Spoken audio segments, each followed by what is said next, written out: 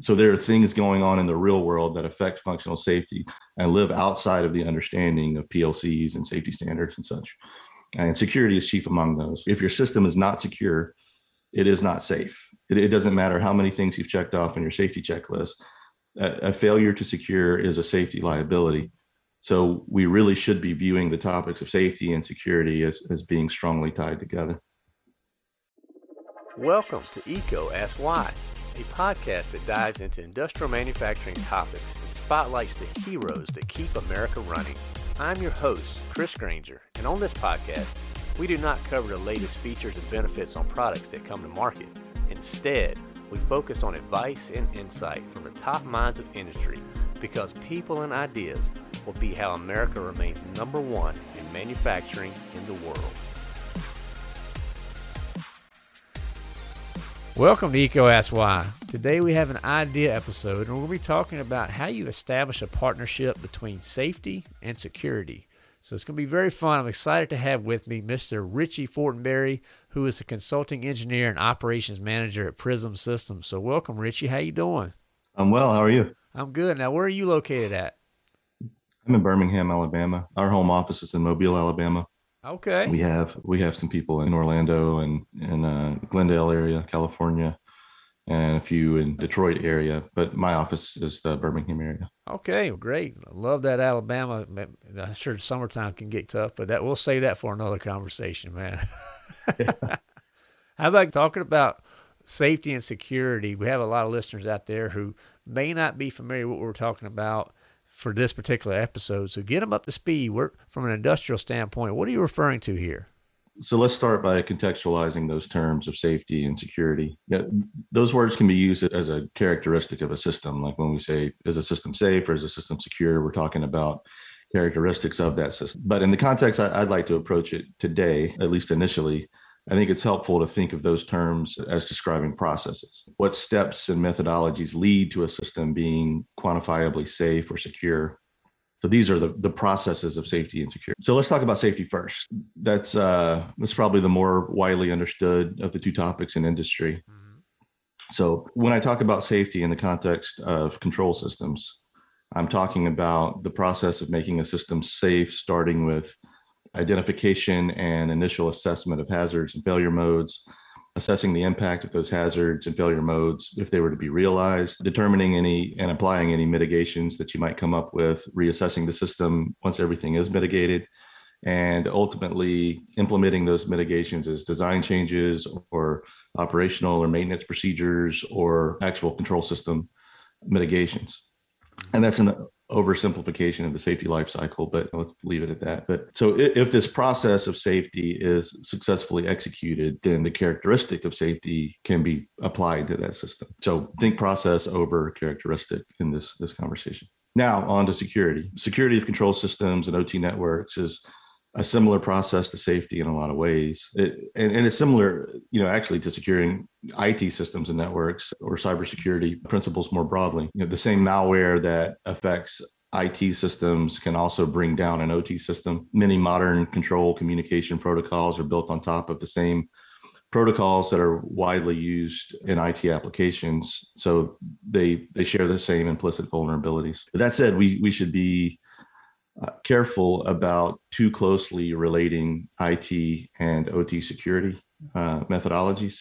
OT networks play a bit by their own rules to a degree. IT security places comparatively higher emphasis on confidentiality and lower emphasis on availability. If you lose 5 seconds of availability in an office environment, it's likely that many users might not even notice. It's just a blip in their coverage. In a production environment, though, loss of availability for 5 seconds could incur faults that bring the production line down, could cause waste of product, could incur further downtime in attempts to get the system restored back to operation.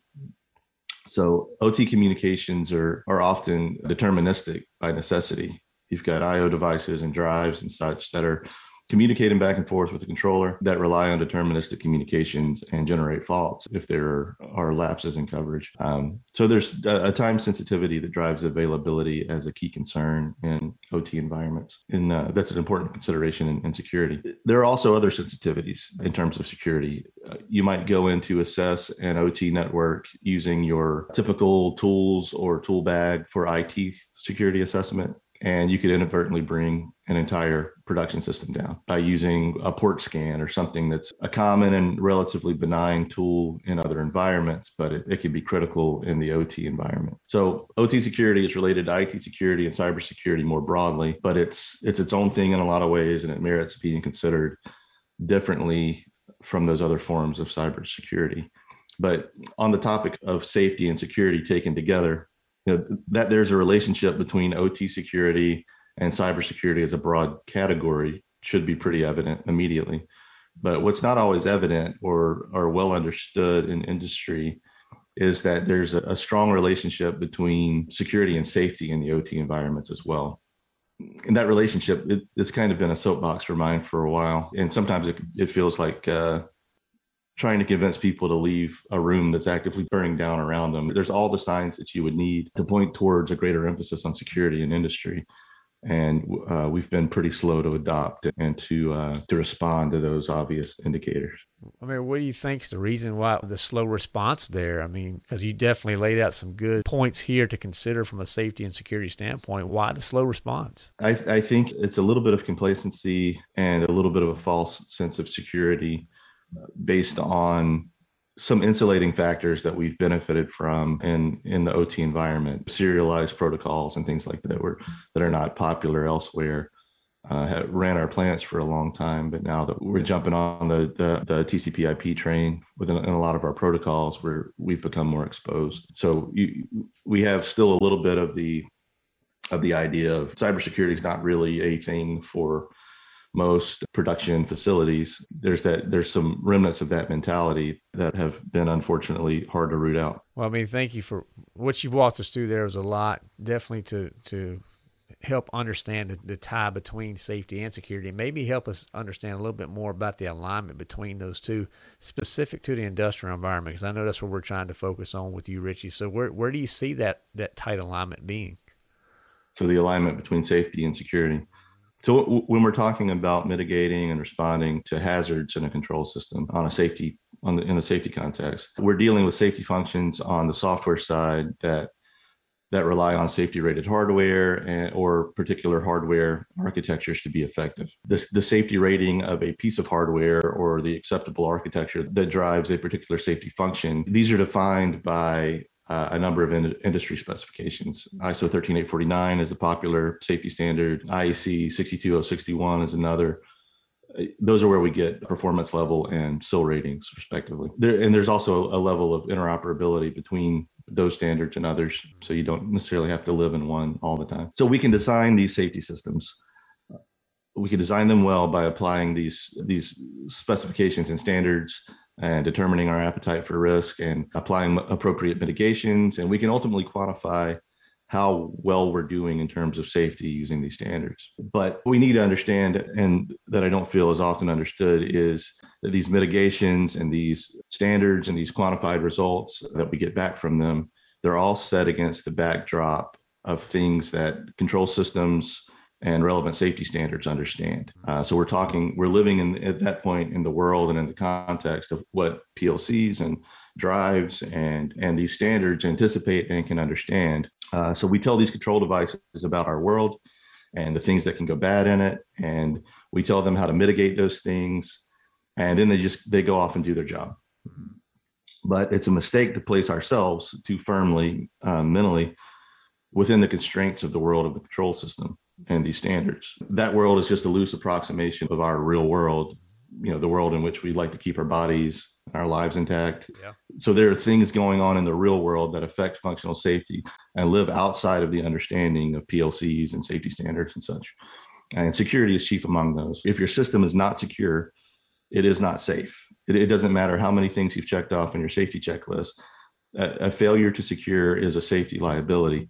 So we really should be viewing the topics of safety and security as being strongly tied together. For sure. And that point, the failure to secure is a safety liability. That's it. Love your passion around this topic. And I know when we were talking, getting our notes together, you mentioned a demo. And I think this is a great opportunity to bring that up here. And the demo that you built exposes a lot of these areas and those risks and those liabilities. And I think you were focusing on the safety PLC. So maybe can you walk through what that demo is and how you've used that to educate others around this topic? Yeah, there's nothing groundbreaking about the demo, but I wanted to demonstrate how safety can be dependent on security in a simple and approachable way. I just thought, it'd be helpful to demonstrate for our customers and others. You can talk about a concept, but sometimes it's better to just simply demonstrate that concept in a way that's immediately relatable. Uh-huh. So I built a small panel with a safety PLC inside and some safety IO, driving 4 pair of red and green indicators arranged in the panel door to look like traffic lights at a 4-way intersection.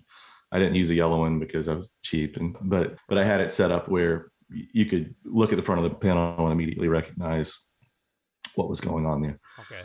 Then I wrote a simple PLC program in the safety task that would turn the lights from red to green in a manner that would simulate a 4-way traffic light. And everything was implemented using a standards-based approach to safety, using best practices, using safety-rated hardware. So checking all the safety boxes. Then I wrote a piece of malware, maybe 100 lines of C code using readily accessible libraries that anyone could pull down from the internet to snoop on network traffic and to spoof certain network protocols. The malware was capable of scanning a network, identifying some of the pieces of control hardware, communicating using a specific protocol, and specifically attacking the relationship between the PLC and the remote IO. And again, this is a safety PLC, and these are safety rated remote IO, but it would attack it to the effect that it could modify and take control over the producer in that relationship and turn all the lights green at the same time. So when I would do this in the context of safety as the control system understands it, all the safety functions were still intact. Nothing was broken there. But in the context of the real world, a very hazardous situation, a very catastrophic situation occurred. Loss of lives would be potential in this situation. We need to be thinking about safety in the real world and not only in the context of the control system. We're bringing ourselves down a level by being exclusive to the things that the standard and the safety processors point to, because they are not in and of themselves security devices. So the control system's version of safety is an approximation of our own. It's not a direct replica. And we need to account for hazards that lie outside of that approximation. And this can't be done without considering security. So again, if a system's not secure, it can't be called safe. Mm-hmm. I'm curious on as you've shown that demo to others, what feedback have you getting? Are you getting a lot of these aha or you got to be kidding me moments from people they can't believe it? Yeah, I've had, depending on the role of the people that I've showed it to, I've had some very technical people say, "Hey, let me see your C code. Let me, be very interested in the vulnerabilities of some of those protocols and how difficult or easy it is to crack those." I presented this at a conference once and had a guy come up and asked me to open the panel because he wanted to verify that I am actually using the things that I say that I'm using inside the panel. And he was a sharp guy. I talked with him a lot afterwards. But what drove his suspicion is the idea that it can't be that easy or that exposed. And yeah, it really is. So yeah, responses have been varied, then all the way up, management types that it's just an eyebrow raiser and a recognition that, hey, we use this stuff, these very same pieces of hardware for critical applications, and we've taken some things for granted that potentially we should not have. Yeah. Well, hats off to you for being innovative and actually bringing that real world visualization to life to show safety, security, the vulnerabilities that exist. So if somebody's out there listening right now, Richie, and you have their hair standing up on the back of their neck a little bit, they're a little worried about what their risk profile may be. What steps should they take to start understanding that?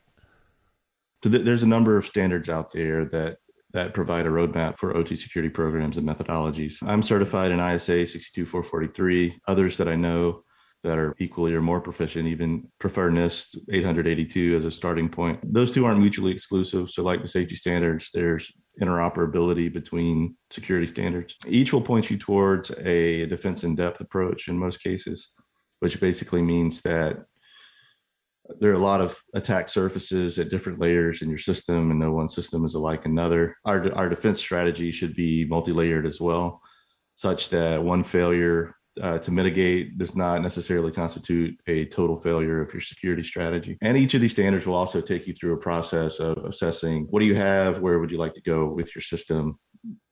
There are things that you should always do, like identifying and training stakeholders, taking inventory of your networks and devices, developing clear policy, communicating that policy, usage of more practical things like usage of TMZs between OT and IT networks, those type of things that take you through your security lifecycle. There's also a good deal of flexibility, though, in how you apply certain controls represented in these standards. You don't have to mitigate every conceivable event. You don't have to apply every single control that's available to you. In fact, you probably shouldn't. You may have a PLC on the backside of your facility that has very little impact if it's attacked in isolation. And it's in those cases, it's perfectly fine to say, you let them have it if they want it, if that's where your appetite for risk is as a business. So you have to take these standards, digest them, and understand them well enough to apply them and evaluate them against your appetite for risk and your business case for having security or not having security tied to a certain device or process or area. So with that flexibility, then there come a lot of questions that inform decisions. What do we mitigate and how do we design networks to suit our particular need while also considering security? What should we be backing up? How should we back up? How often should we back up? How should you manage security patches on machinery that have high availability requirements? How do we supply or apply security heavily enough to be useful, but lightly enough as to not stifle support or production? Because if you're overbearing with your security policies such that it affects production and affects support, then people start looking for ways around it. Try to break the system. Yeah, and people find ways. You might have an excellent badging system that is stifling to people who want to run machinery, and invariably it'll come down to someone sharing badges and just to keep the line running, because the thing that is most in people's faces is production and numbers and things like that. So you want to moderate your security in a way that isn't stifling to those people, and communicate the importance of the measures that do exist, so that everybody has a common understanding of their role in terms of security. And so these type of topics and this type of answering these questions, you might benefit from consulting a company that has hands-on experience in securing these systems in a practical and reasonable way. Prism Systems, for whom I work, we are one of those companies that has proficiency in the OT space. There are also knowledgeable people working at the manufacturers of the major manufacturers for controls products that can offer general guidance and security, as well as guidance specific to securing their own devices. Right. You took me right to where I was going to go. Is okay, I may be in a plant and I don't have that personnel who has the understanding like you do, obviously, on around these topics, but I want to get there. So is it really teaming up with a consultant like yourself, or like you said, the manufacturer partners that build these systems? That's a really good step you recommend? Yeah, I mean, I think you can apply the same concept that's behind defense in depth. Don't limit yourself to a certain layer. Read the standards yourself. Try to understand them, at least conversationally. And yes, if you find yourself struggling with or questioning some of the decisions that are being made about security policy, you should always reach out to someone who's done it before. Right. That's not different from any other discipline in life. And do lean on the expert. There's a lot of attention going towards industrial cybersecurity, and that's no better reflected than what you'll find at the major manufacturers. They're thinking about these things. They have talented and smart people who are interrogating security of their own devices and can certainly be helpful there. No doubt. And sometimes the industrial environment just has a different mindset. So any misconceptions out there around safety and security that you like to just expose or talk about? You mentioned several already, but just curious, is there anything that's missing from the industrial standpoint you like to talk about there? So aside from the notion of safety as existing entirely separate from security that we've already talked about, I've heard the term and I like it, security by optimism. It's a well-represented misconception in industry. And what I mean by that is that you hear concepts and comments like, why would anybody target our facility? If you're making widgets for some niche industry or something like that, you might be 100% correct in your optimism that you're not ever going to be targeted. It's hard to get into the minds of some of these people who execute these attacks. And the fact is, we have increasingly accessible attack toolkits that remove most of the demand for technical ability on the part of the attackers.